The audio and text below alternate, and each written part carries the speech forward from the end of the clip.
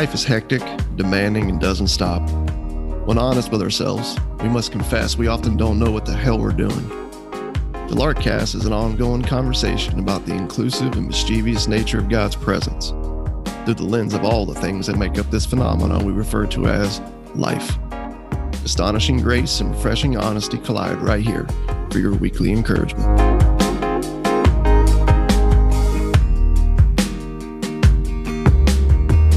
So we hop on here and we record these. We try to record these half-hour episodes so that we don't get yelled at. And but we do a lot of pre-show, and sometimes we'll hop on these calls. And we're on Zoom because Russ is in Florida and I'm in the Midwest, and we'll just be talking and catching up for hour and a half.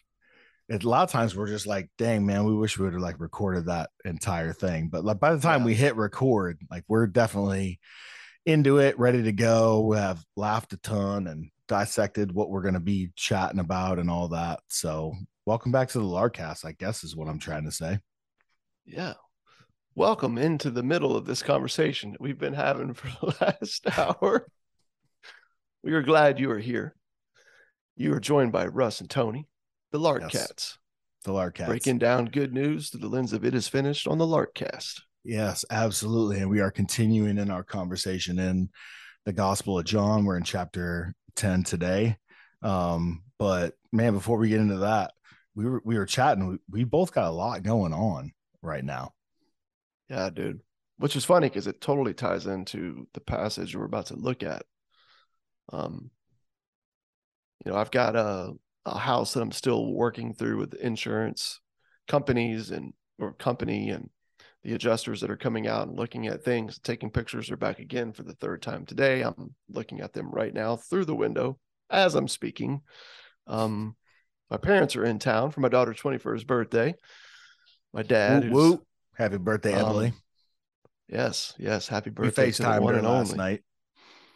Emily, the big 21, and my dad's outside walking adjusters around and getting them lined up. Down, getting them lined up as he naturally does. Extracting a little bit more money from that insurance.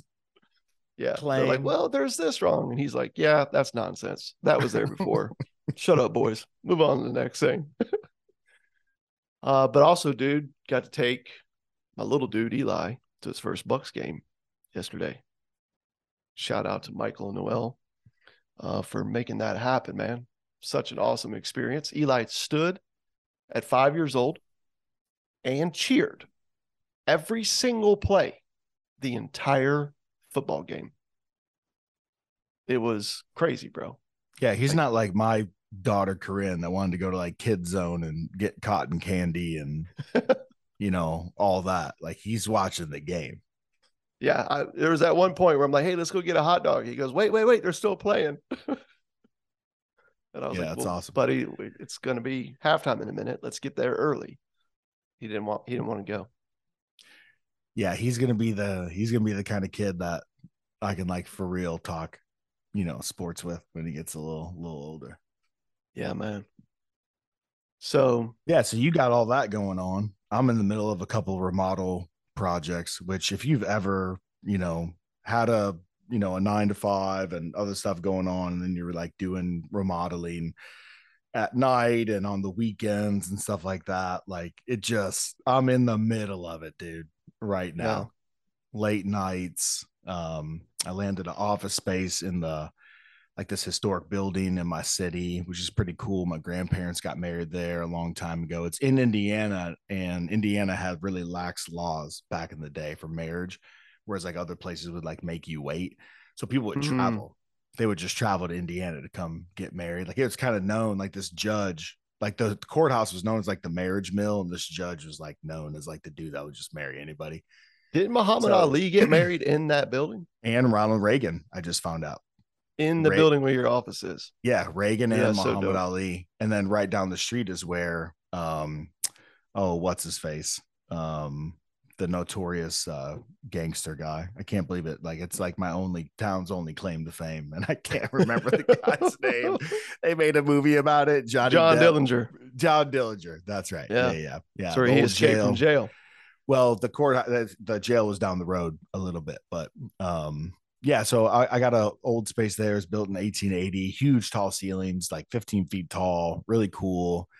And it's just been, a lot, just electric and paint, and and then the stuff going on back home. So I'm just like dog tired, but in the midst of all that, like there's a lot of really cool things happening too. Like I was sharing with you pre-show, just like some of the conversations I'm having with people around me, and just some really cool, like just ministry and conversation and stuff like that. Just things to be excited about. Oh, So it's just like, it's typical life, right, man? Like you got the things that shouldn't be, right? The things that suck. yep. And then life as it is and is sometimes and shouldn't, and all that, the good stuff. So yeah, and here we are podcasting in the middle of it. Just two dudes. Just two dudes hopping on here to record, to tell everyone how they ought to live. Yeah. Yep. But I think that's kind of what I laughed about, man, as we were catching up. Is like you have these stories of like good things that are happening that you're celebrating, that are simple and beautiful, like these gifts of the Lord, like children and family and time together, and even fun things to enjoy, like a ball game, but also fun things to enjoy that you can even worship the Lord in and through, like work and the projects, man, that you're stepping into. But at the same time, you've got house projects going on that are upside down. I got house projects going upside down, and I kind of found myself laughing about it, man. Pre-shows, like we're about to go dive into John 10, where Jesus is dealing with a religious crowd on one hand, and then people that are hungry for actual good news of what God's like on the other hand. And the one crowd is just constantly ramming down everybody's throat, like what should be, what should be, what should be. And in the middle of all that, you've got him going, I know what should be. I wrote it, but what should be isn't. That's not generally how life works. Yeah. There's tension in the midst of the beauty all the time. And once you make a God out of what should be, you'll miss what's actually is in me, even in the midst of the highs and the lows, which is probably why this passage is often referred to as like speaking to what they call the good shepherd.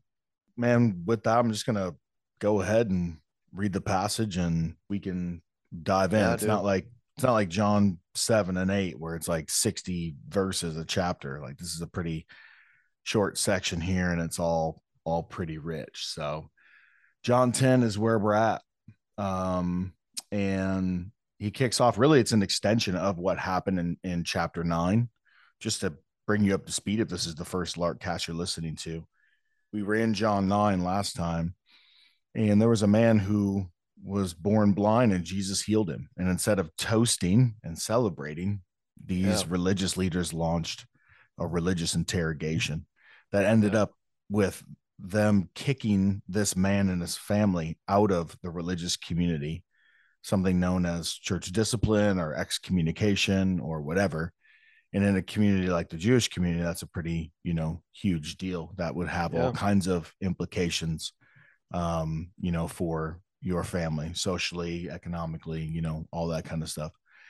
And man, Jesus is just putting a spotlight on how much religion really truly kills and robs.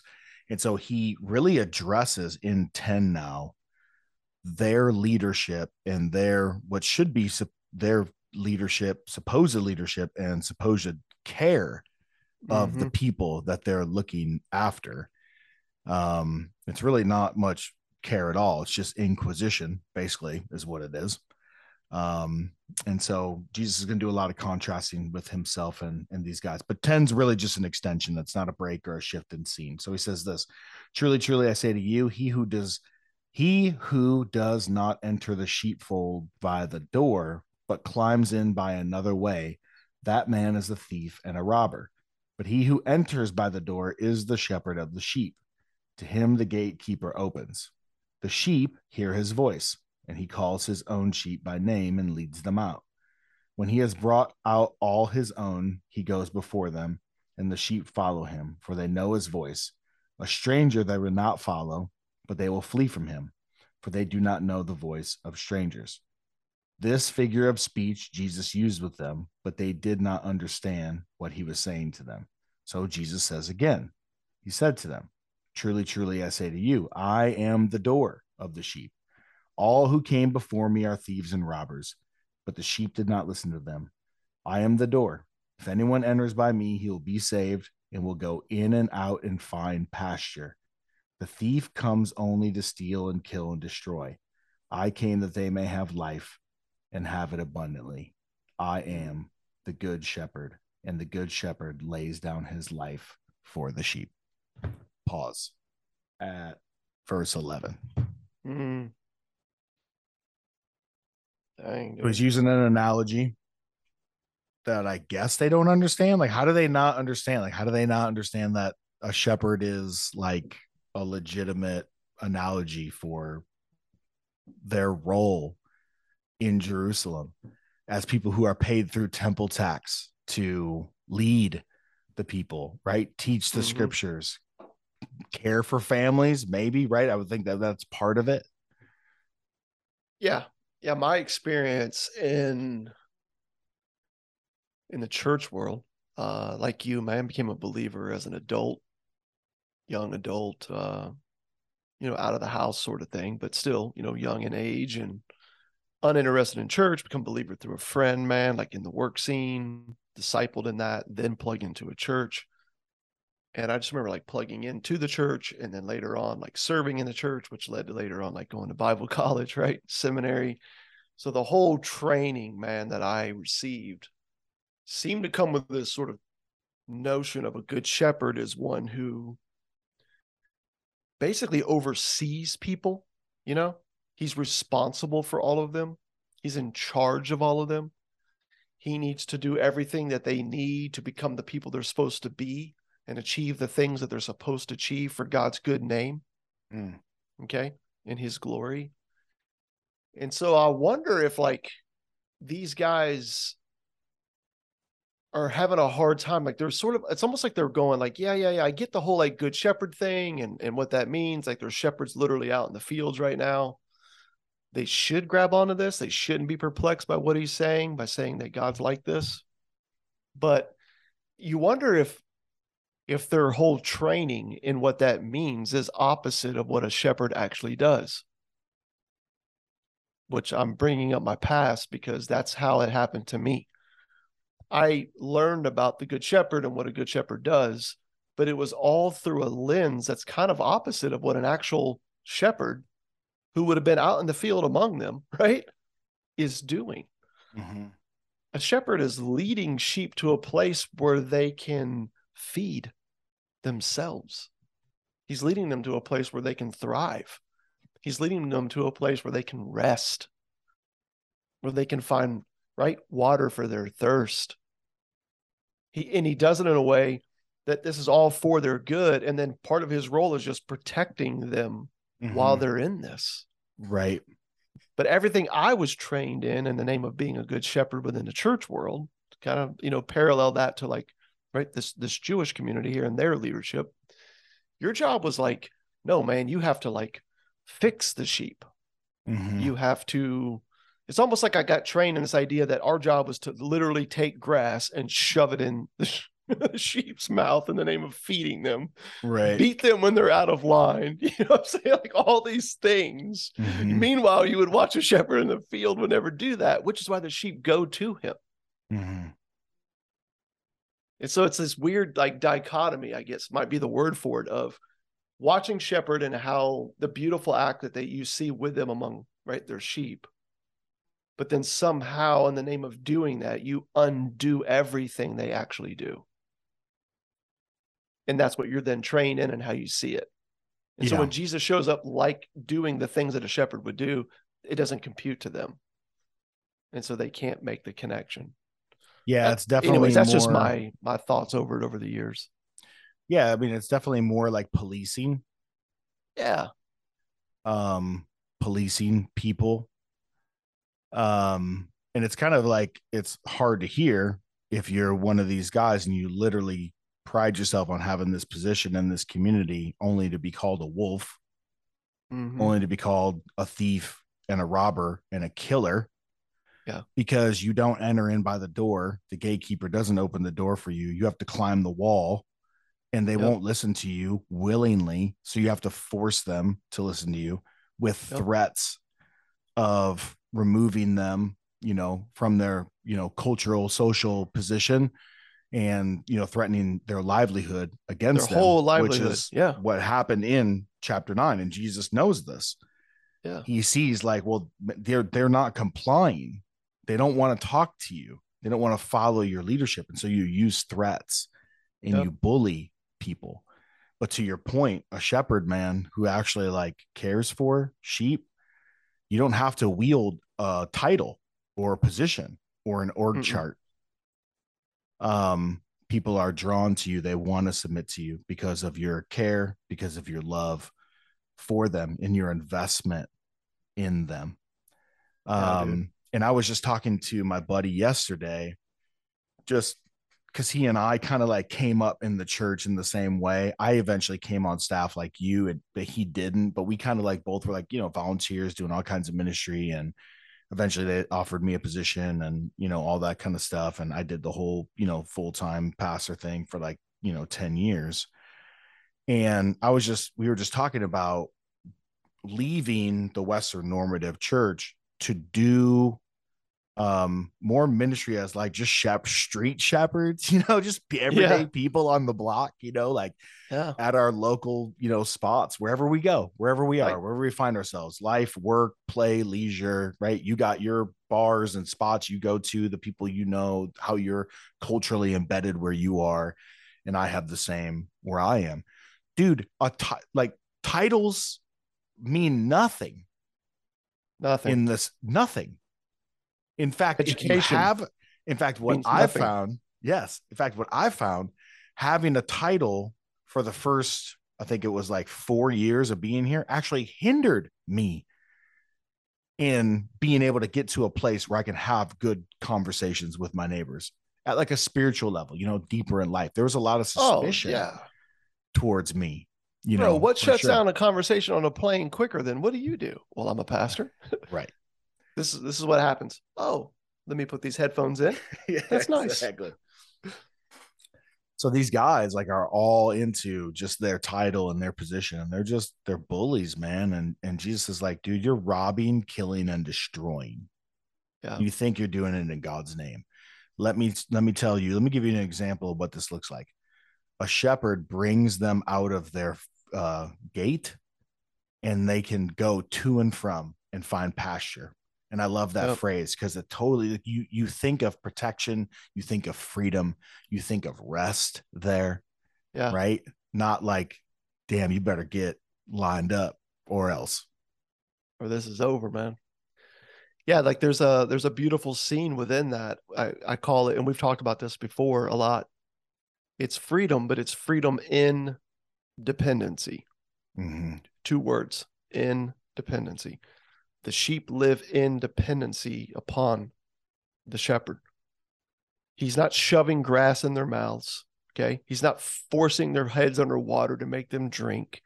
He's not beating them until they're tired and they finally go to sleep. Instead, he's caring for them and providing there's a safety, there's a dependency that comes with being connected to the shepherd that allows them to go to and from and enjoy these things like rest and water and food and connection with others. You know what I mean? There's all this beauty, man, in these simple things. That's all provided by the Good Shepherd. Mm-hmm. But if you think these sheep need to be something different than what they are, if they need to graduate to some next level, if they need to climb some ladder to achieve some certain status or position, right? Well, then now all of a sudden you're not the Good Shepherd, right? You're more like a tyrant boss. You're looking constantly at what should be and then forcing everyone around you to steer clear of what shouldn't be in the name of becoming and achieving what should be. Mm-hmm. In their case, right, the law.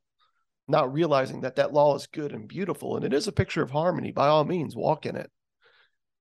But at no point is God ever saying that walking in this is somehow dependent upon our relationship with him.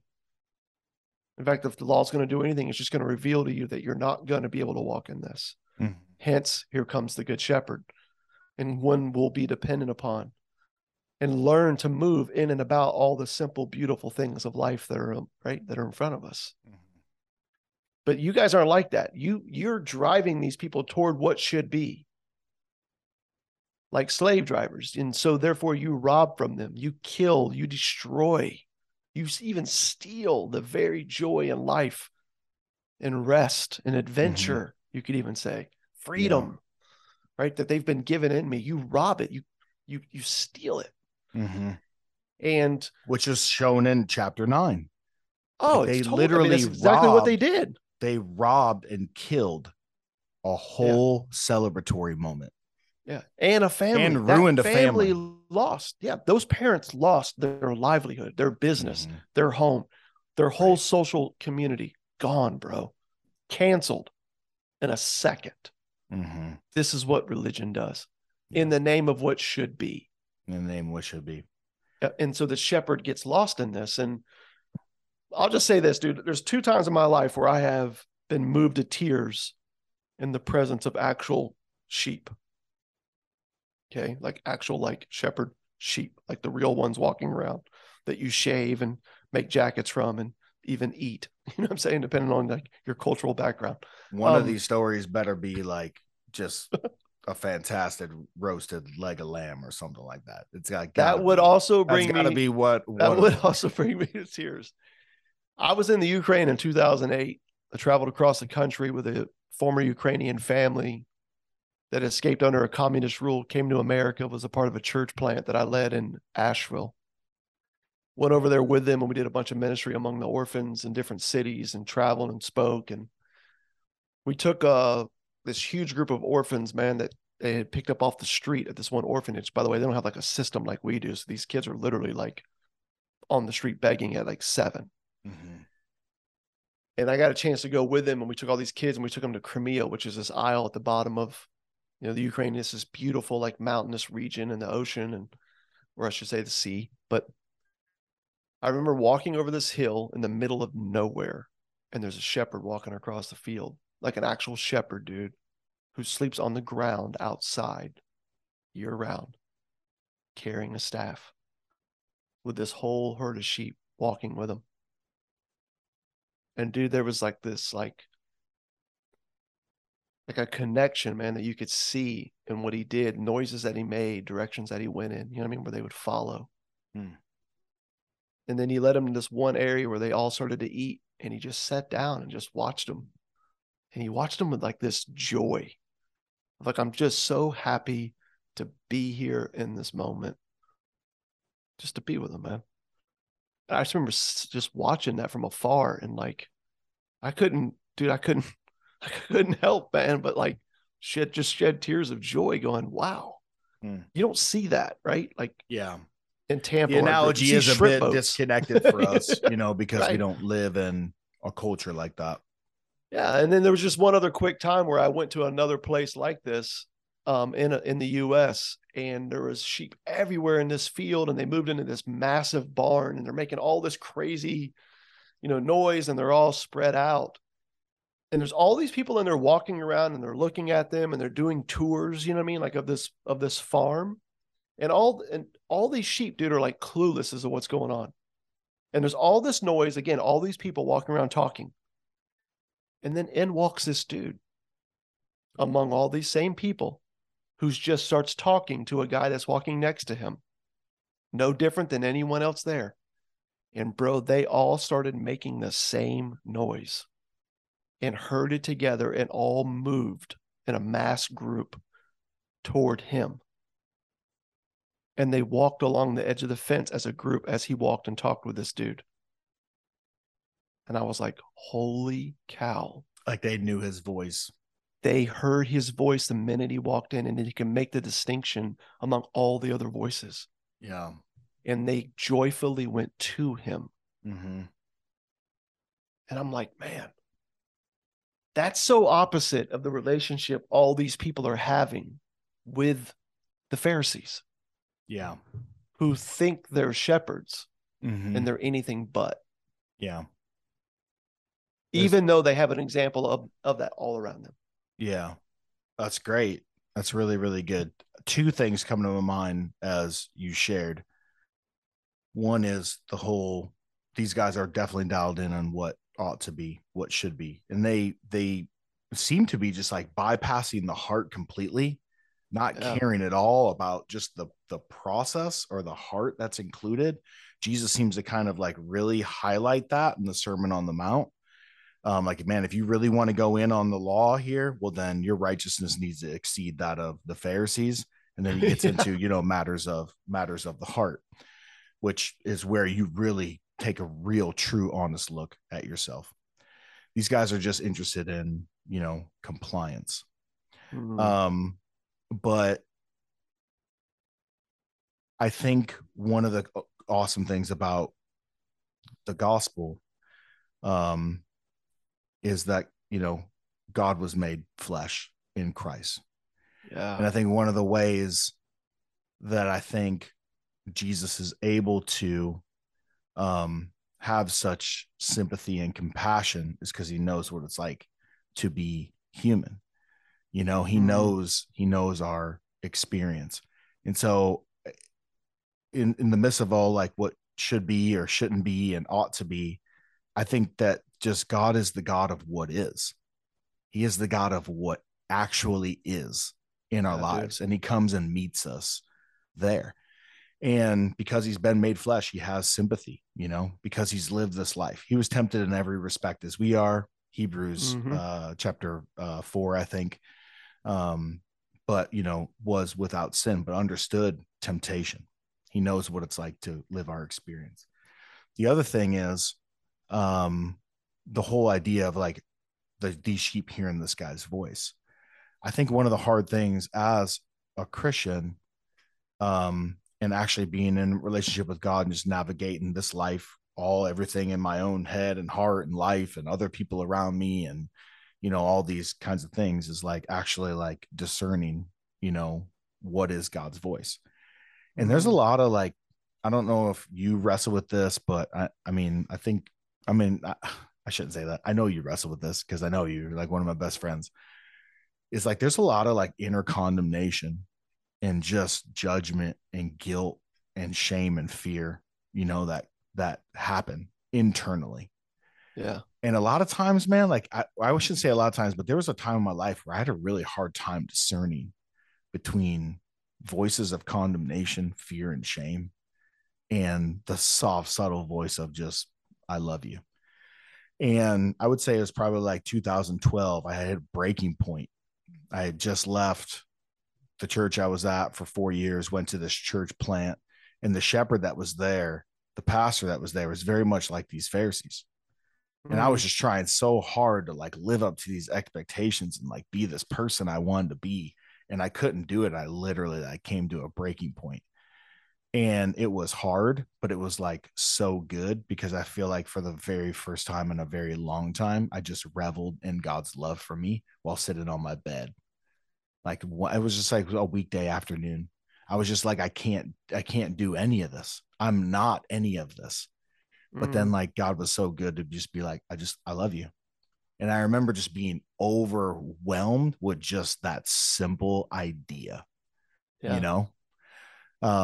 So yeah. And then just trying to fight to hear his voice, that no condemnation, all these like Yeah. good, juicy, gracious words that we've been drawn out in John's gospel, his Yeah. voice versus someone else who's trying to rob, kill, and destroy.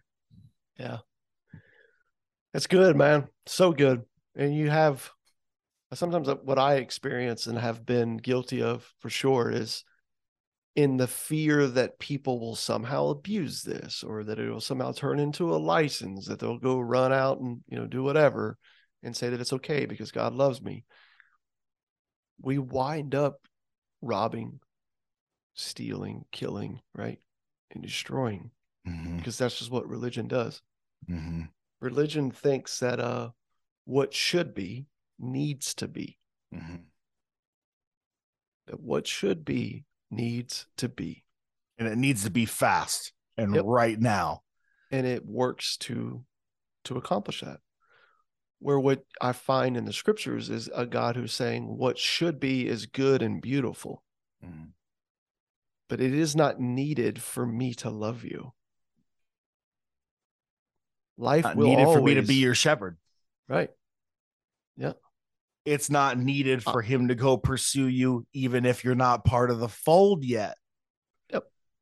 Which we got some parables about that for sure that we can dive into. But yeah, but even in your own story, man, in my story, like, I love the way you put it. He's the God of what is. He's not giving a blank page and saying, yeah, go do whatever you want.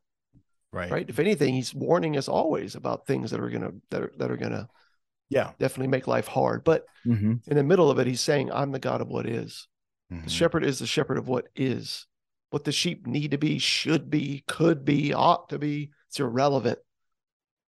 It's these are the sheep. And I love them because I love them.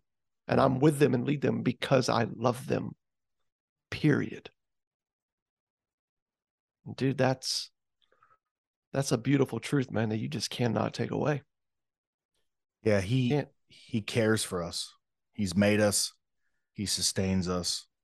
The breath that I've used in my life to just kind of cry out in genuine moments that he's good is given by him, and the same breath I've used to complain and grumble under my breath, and you know what I'm saying, and like point fingers at him and be lack gratitude, is also given by him too, and his patience. I mean, he cares for us. My favorite psalm, dude, is Psalm 103, and there's this one little phrase in there. It just says, for he knows our frame and he remembers that we're dust. Like, he remembers like where we came from. He knows our frame. Like, he knows us. He knows we're fickle. He knows we're faithless. He knows that we're prone to bitching and complaining and making bad decisions and not doing the ought to be thing very well. He knows that. Yep. He knew that about us when he came with the specific purpose to lay down his life, as we see here in John 10. The good shepherd lays his life down for the sheep. He knew exactly who we were when he jumped into a reconciled relationship with us. Yeah. It's so good.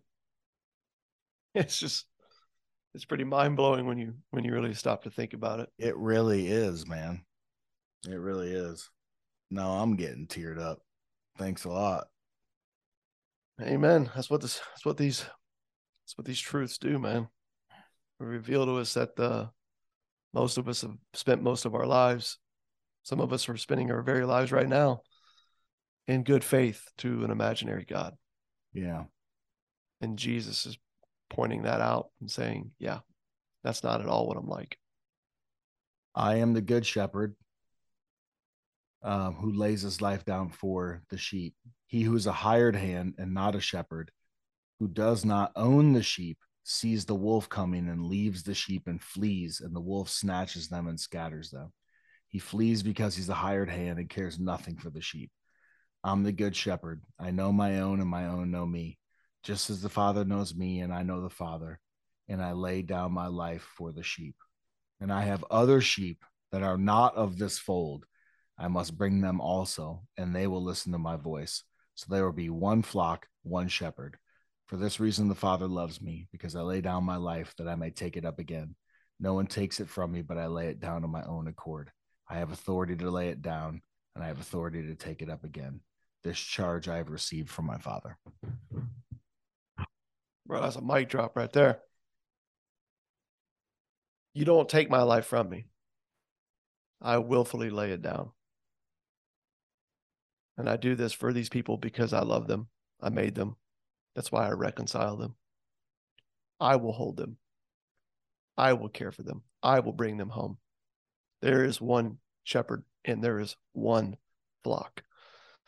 And bro, if there was ever a passage to make war on all of our paradigms of church, it's that one. Mm-hmm. No, my tribe's this and my tribe's that and my tribe's over here. No, you're not a part of my tribe. You're a part of that tribe. My leader this, my pastor that. It's like, bro, there is, as the scriptures reveal, one church, one flock, one shepherd. And it's him, dude. that any under shepherd, right? Anybody that you want to call a leader, a teacher, Mhm. right? Our job, man, is simply pointing people to the good shepherd Mhm. who laid down his life for us and saying, man, life's found in him. Mhm. I'm here just to help you. I'm here really just to remind you, to teach you of that truth, to invite you into that, man, to walk with you in it. There is nothing else I can do for you. You know why? Because I'm a part of the flock with you. If you want to get Right. technical, Yeah. I'm I just was another sheep with you. I was just gonna say. I was just gonna say. So good, man. He I has think this is other why they call it sheep. good news. Exactly. He has other sheep that are not of this fold. And I wonder if it's like Jesus comes and really is sharing in vivid ways stories of forgiveness and inclusion, right? For those Yeah. their whole entire life who have been told they're on the outside. So instead of forcing, you know, religion upon people, instead of forcing what is or what ought to be rather onto people, or even protecting, you know, like in a real like kind of just guarding who's in, Yeah. kind of a thing, Jesus all of a sudden starts eating meals, including tax collectors, like for crying out loud, political insurrectionists, like dudes that are like among his squad, Yeah, dude. Simon the Straight Zealot, up like Matthew. playboys, prostitutes. Yeah, Yeah. 100%. Um, and so Dealers. like no wonder why like these guys are just getting like the worst of who these dudes are coming out because he is Yep. freaking jacking with everything they believe and do. Their whole modus operandi. I don't think I even said that right. I might have to edit that out. Their MO. And he's, and they're proving to be hired hands who run in the face of a wolf. He's exposing that in them. Not Yep. because I think he wants to be like a jerk, No, I but think I because don't he want to get cares into for it now, people. but yep. He definitely reveals later on in the chapter, as we'll get into in the next episode, man, like he's not doing this out of spite or hatred or dislike, even. This is from a place of compassion, man. Mm-hmm. Healing that family, that dude on the Sabbath, out of compassion. What Yeah. he's saying right now to reveal this to the Pharisees, compassion. Sermon on the Mount, where he's like, oh, you guys are all about like what ought to be and what that looks like. Oh, cool. Out of compassion, let me show you what that actually means. Yeah. But he definitely wields tension in a masterful way. Like Yeah, purposefully. he creates this whole scene just by Yeah, healing this guy, on the Sabbath. But you got to face the truth yeah, of what is, yeah, before you can actually see a God who loves you in your what is. Because if yep. I'm over here in fantasy land about my what is, and I'm making excuses for my what is, and I'm Oh like yeah, dude. softening my what It's okay is, that we're struggling right now, but the Lord is good. I feel like something's coming. and that's one of the beautiful things about grace is it allows you to call a thing a thing. Yep. It allows you to be honest. Because if I need my record and my life and my righteousness to count, then I need to polish that turd as much as I can, dude. I need to put as much lipstick on that pig as I can. I need to make that thing look nice and shiny. But if I know that I have the righteousness of someone else given to me as a gift, if I Yeah. know I'm loved and held by a love that will never run out, well, then I think I'm free to just kind of say what is. Yeah. Yeah. It's you got me. That's lipstick on a pig. Yeah. Right? It's like, Oh man, yeah, I was we really know. proud of that turd that Yeah. I spent a lot of years polishing. That Yeah. that resume I had over there. Yeah, man. We get to set down the resume, man, and Pick up that party invitation. Mm-hmm. Recline in the goodness of a shepherd who says, no, this is a story about me and my love for you. Welcome. What we're saying is really just captured in this one phrase. I'm the door, which is kind of crazy because he was saying legitimate shepherds enter by the door, not climb the walls, right? And he's saying, I'm the door. You won't enter by way of me. You want to enter through Moses. Moses is not the door at all. Moses will have you scaling walls, dude, and ruining lives. That's what disciples of Moses do. I'm the door. When you enter through me, man, now you have the wisdom of God, which is the gospel, which is Jesus himself, to be able to look at relationships this way, to be able to process any kind of leadership or any kind of shepherding. But he says, he says, I'm the door. Anyone who's enters by me will be saved. He will go in and out and find pasture. You get this idea. It's like in and out, man. Freedom. It's freedom. Yep. Yeah, you're going to live independency on me. In and out. And that's where life, that's where the dance, right, is found. You're free to stop turning it into a march. Yeah, it's a dance. Cheers to that. Dude. Till next time, because the story only gets better from here in chapter 10. Cheers. Cheers.